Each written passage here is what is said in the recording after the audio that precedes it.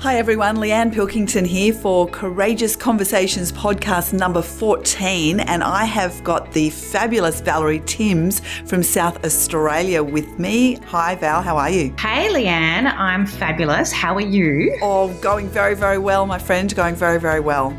Good to hear. So I wanted to talk to you. I know that you were at one stage the number one sales agent in the Ray White Network, South Australia. Yes. But you weren't particularly fulfilled by that. Can you talk us through sort of how you were feeling at that time and what you did to make change? Yeah, sure. Look, I mean, I really loved being part of the Ray White group. They had excellent training, a great network. I think what happened is sometimes you just tend to outgrow a network. I'd won a lot of the awards there for top salesperson and innovation awards and those kind of things. And I guess the story as to why I switched to my own independent brand was just one of, I guess, tragedy turned into triumph, I suppose. I'd entered into a business partnership, and that just, for various reasons on both sides, just didn't work out. I'm sure, they've got their story, I've got mine. But from that, I think what happened for both partners actually is they went on to create their own business, and I went on to create Timms Real Estate, our own independent brand. Had that business partnership not dissolve, it never would have happened. Yeah, so sometimes, what's the saying? The best gifts that come badly wrapped. Absolutely, yes, absolutely. So at that stage, I was thinking, that's it. I'm just going to, go work for somebody else. But for various reasons, ended up starting Timms Real Estate. And, if we're talking about, courageous conversations, I guess one of the hardest conversations there was, pulling my team aside and sitting them down with a piece of paper and a concept and saying, hey, guys, like we've been together for some years now. Do you want to jump ship and join me and rebrand with me to Timms Real Estate? And, I remember that, a couple of people said, absolutely, we're with you. And then some of my key players just kind of said, look, we've got to have a think about this. And it was devastating. I was just about to say that. I can almost feel the feeling in your stomach when the people that you really count on to make a business successful are saying, actually, we're not sure we're buying into your vision. Yes. And look, when you're presenting them it was all a really fast transition, like a very fast transition from decision to actually opening the doors. Why doesn't that surprise me with you? And I'd just given birth to my son. So of course you had. Baby in tow. Yeah, right. So yeah, it was a pretty hectic and crazy time. But my team trusted me. They'd been through the GFC with me, and one of the conversations I'd had to have with them at that stage is I pulled them all into the boardroom with my accountant and said, guys, how, we've been in this unprecedented boom. Well, things have changed. All those fabulous things I give you for free. Well, I'm now going to start charging you for them. And I'm changing structures, and it went down like a lead balloon. But, we painted the vision for them, and, they stayed and they had the option. It's like, guys, if you're not happy, feel free to move elsewhere. But I'm here for the long haul, and I'm going to look after you. And when I can, I will provide all of those things for you again, which we did. That must have been a really difficult conversation. It was, that feeling when you sort of walk into a meeting and you're feeling quite sick to the stomach, and I sure do. I'm sure you do. With nerves, and you're thinking, oh, how is this going to go? Am I going to lose? Because at that stage we were the number one office for Ray White as well. So, we were the top selling office. So it's like, are we all of a sudden going to have half the team leave and then be sort of at the bottom of the ladder and, wailing and gnashing of teeth? But no, it all worked out. So still here. And so why do you think the team actually decided to stay? Well, look, I mean, I sometimes I wonder that myself, and I'm sure many leaders do, because, you know, quite often we don't see what other people see. And, you know, sometimes they'll tell you why. And, you know, my team have said, look, we believe in you and you're our leader. They call me fearless leader. There's amongst other names, you know, it's like the I can imagine. The head honcho, the whatever they want, you know, the boss. Yep. But fearless leader is what they call me. And I think because they trust me and they know that I always try and stay ahead of the curve. And, you know, Tony Robbins has a great, you know, audio book that I listen to, which is about the power of anticipation. And, you know, I think when you're really listening and you've got your ear to the ground, I think you can see those changes before they arrive. And if you can actually preempt them, you know, and stay ahead of the curve, that's what survival is all about. Yeah, I think you're right. And I think you also must have built up a lot of trust within the team, so they really they knew that you were doing what you had to do for the health of the long-term success of the business.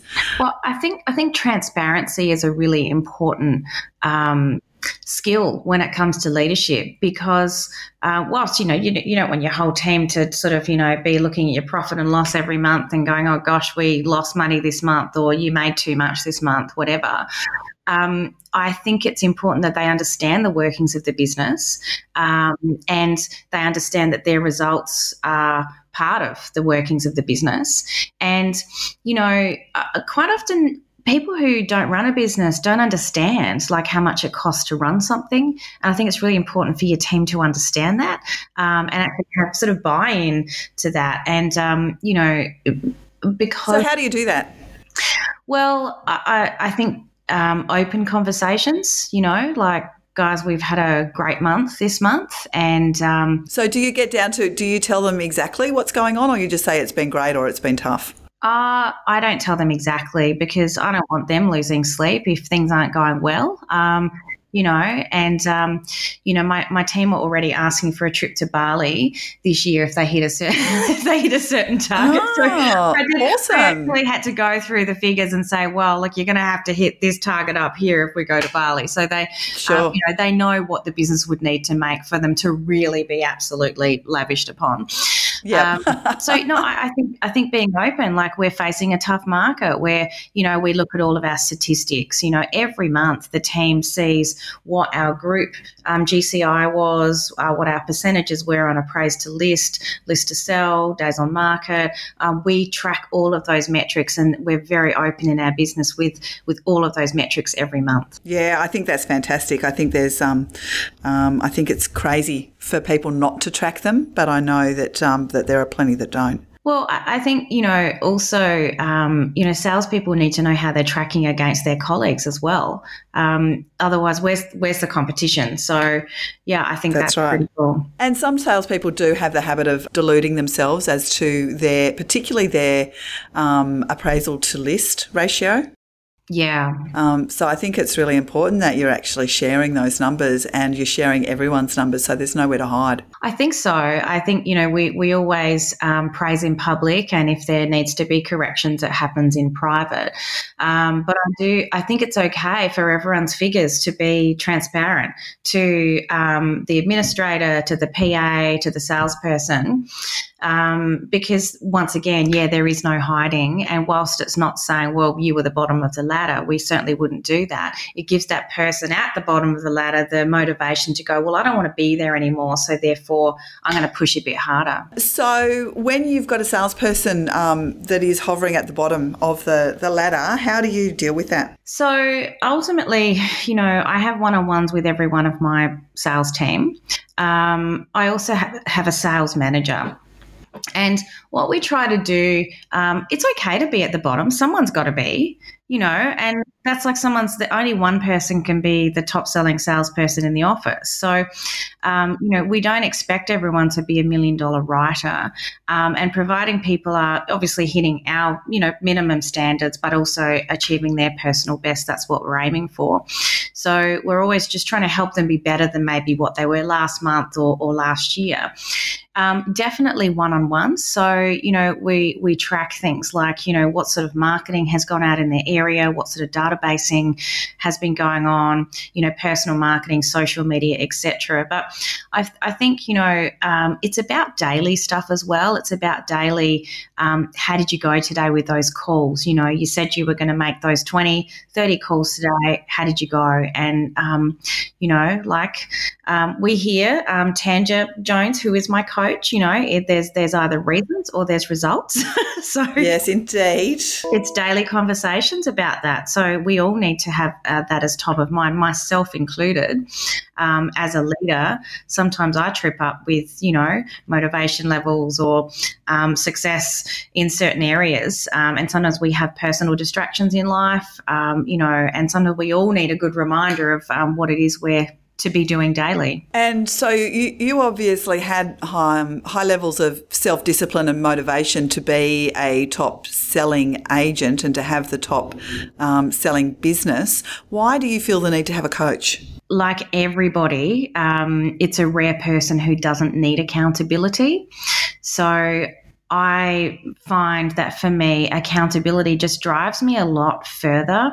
So for those who go to gym and for those who've had a personal trainer, they'll just know that they'll get much better results by using a personal trainer than what they will just going to the gym and throwing a few weights around themselves, because they just push you that extra level. And also, I think because I'm kind of diligent, I want to have my homework done by the next fortnight. Yeah, that makes sense. I get it. And you told me once, actually at a conference, you were talking about the fact that you used to get a lot of satisfaction out of the fact that you were number one, but that sort of started to dissipate. Can you talk about what happened and how you dealt with that? Yeah, sure. Like I don't think number one necessarily equals success. And I don't think success in life is necessarily making the most money or being, the best at something. I think it's about personal satisfaction as well. So for me, I just found that, whilst I was smashing out some great results in business, it wasn't necessarily equaling happiness in my life. So I think I just decided to take a really different approach and ensure that daily I was just doing more for myself as a person, as a human being. I get a lot more satisfaction out of mentoring and coaching others and seeing other people's success. So that's just a switch that I really wanted to make in my career and life. Just for the long term. I don't think you can keep working those 12, 14-hour days. And I'm talking to people maybe outside of my team, because in the company I'm in, we talk about family first and making sure people take holidays, they have time with their family, they commit to their families and deliver the promises that they've offered them. But sometimes I talk to people in other companies and I'm hearing them say, yeah, well, I'm working 6 days a week and 6.5 days a week and it's 12 hours a day. And like, that is just simply not sustainable unless you're a robot. It's just not sustainable. And eventually it will catch up on you. And I think if you want to have longevity in this business, I've been doing this for almost 20 years now. And I hope to be doing it for many years more. You've just got to find some form of balance and satisfaction. Yeah, that makes perfect sense. You mentioned earlier that you started your business when you had a young child. How many kids have you got and how old are they?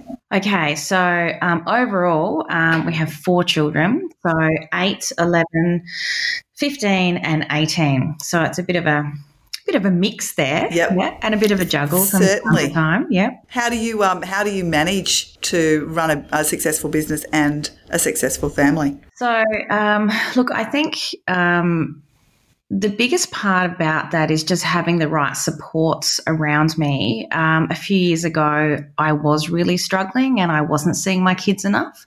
And they were telling me, they were saying, my son, my youngest, was saying, Mum, I haven't seen you enough. Like, I miss you.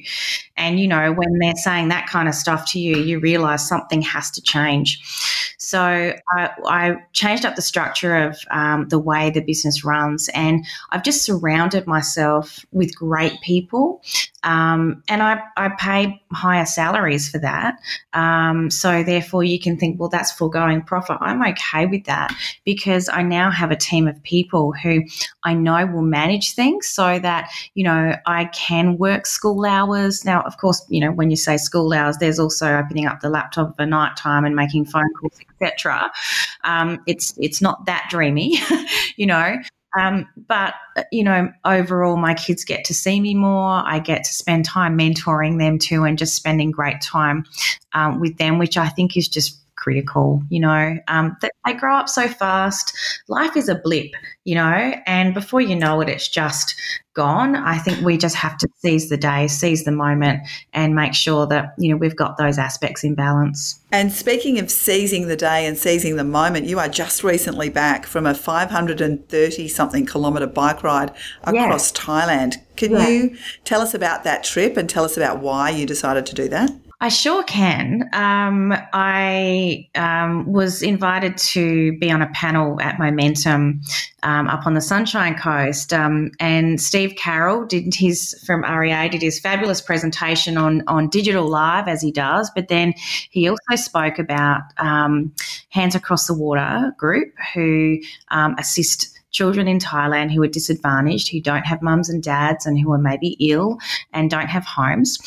So he played a video, and I was emotionally quite moved by the video. And, you know, but then I thought, I can't ride 500 kilometres in hot weather, like ridiculous. I'm really not that fit. So were you a gym junkie, or were you a bike rider before this? No. My best efforts are a walk in nature and maybe some gentle yoga. That's about my extent. So yeah, and then, you know, I just thought something was nagging at me. I thought, you know, I'm just going to get a bit more information. So I SMS'd Steve, and then, you know, he kind of came across with a barrage of information and, you know, sent me texts and cards and all this sort of stuff going, this is your time, and really did a fabulous sell. He's a great salesman. He's amazing, yeah. And so something just kicked in, and I thought, you know what, I need a challenge that's outside of, you know, family, relationships, business. I just need something for me, and I just want to make a difference in this world. And, you know, I looked at my kids and thought, I just love them so dearly. I'd hate to think of them on the streets unwell without anyone loving them. So that was why I decided to do the bike ride. What a journey. The training in itself was such a blast. I went from going, I can't even ride 5 kilometres, and, oh, my God, don't put me on a bike trying to go up a hill. I'll die. To I started smashing personal bests. So I'd ride 5, then 10, then 15, and then 20. And I remember doing my first 60-kilometre ride, thinking, wow, I never even thought I could do that. And by that stage, I was starting to think, hey, I'm onto something here. I can actually do more than I thought. Then I did my close to 80-kilometre ride, and that was recently before going on the trip. And I thought, okay, that's close enough to 100. I can do this. I was nervous, I'll be honest with you, Leanne. I was crapping myself. I don't like heat. I'm very fair. I get burnt very easily, and I'm not a big fan of exercise. So What could go wrong? I mean, really, what could go wrong? Exactly. The ride itself was the single most profound experience in my life. It was extreme, but the people who were there were just so phenomenal. We had 27 of us on this ride. As a team, we got through it. As a team, we helped each other out. And, you know, every day it was, look, it's just 20 kilometres at a time. 20 kilometers at a time. And I think you can apply that to anything in life, whether it's business, kids, relationships, study, whatever. Getting down a black ski run. Yeah. I'm an intermediate skier at best, and I found myself on a black ski run. and I just, it's like, this too shall pass, 1 minute at a time, Lee, 1 minute at a time. Oh, and you got through it. And I did. That's why, Leanne, you should come on the ride next year in 2020. Thanks, love. That's my challenge to you. Oh, yeah, great. But I tell you, when you arrive at the village and, there's kids screaming and yelling, welcoming you in, and the minute you're off your bike, they grab you with their little hands and take you through their home and show you where they live and where their school is and where their animals are. And we had this massive water fight, and the kids and they're hugging you because they love you. They're so grateful for the opportunities you've given them. And I tell you, there was not a dry eye in the house. I'm talking grown, tough men sobbing, women sobbing, just like with this joy. Yeah, incredible. It sounds absolutely amazing. And so the charity raises money to help these particular kids in this village, or what? Tell me a bit more about the charity. It's Hands Across the Water, run by Peter and Claire Baines. And so... Oh, I know Peter Baines. Okay. Yeah. Amazing guy. Very good speaker. I haven't seen him. We wrote with Claire. She is just fabulous, an amazing, inspirational lady. And Peter made a surprise appearance on day 5 and rode with us. So, they support the home that we went to, which is called Home Hug, and it's run by Mei Ping, who is a Buddhist monk. She has personally buried 1,027 children in the last 30 years.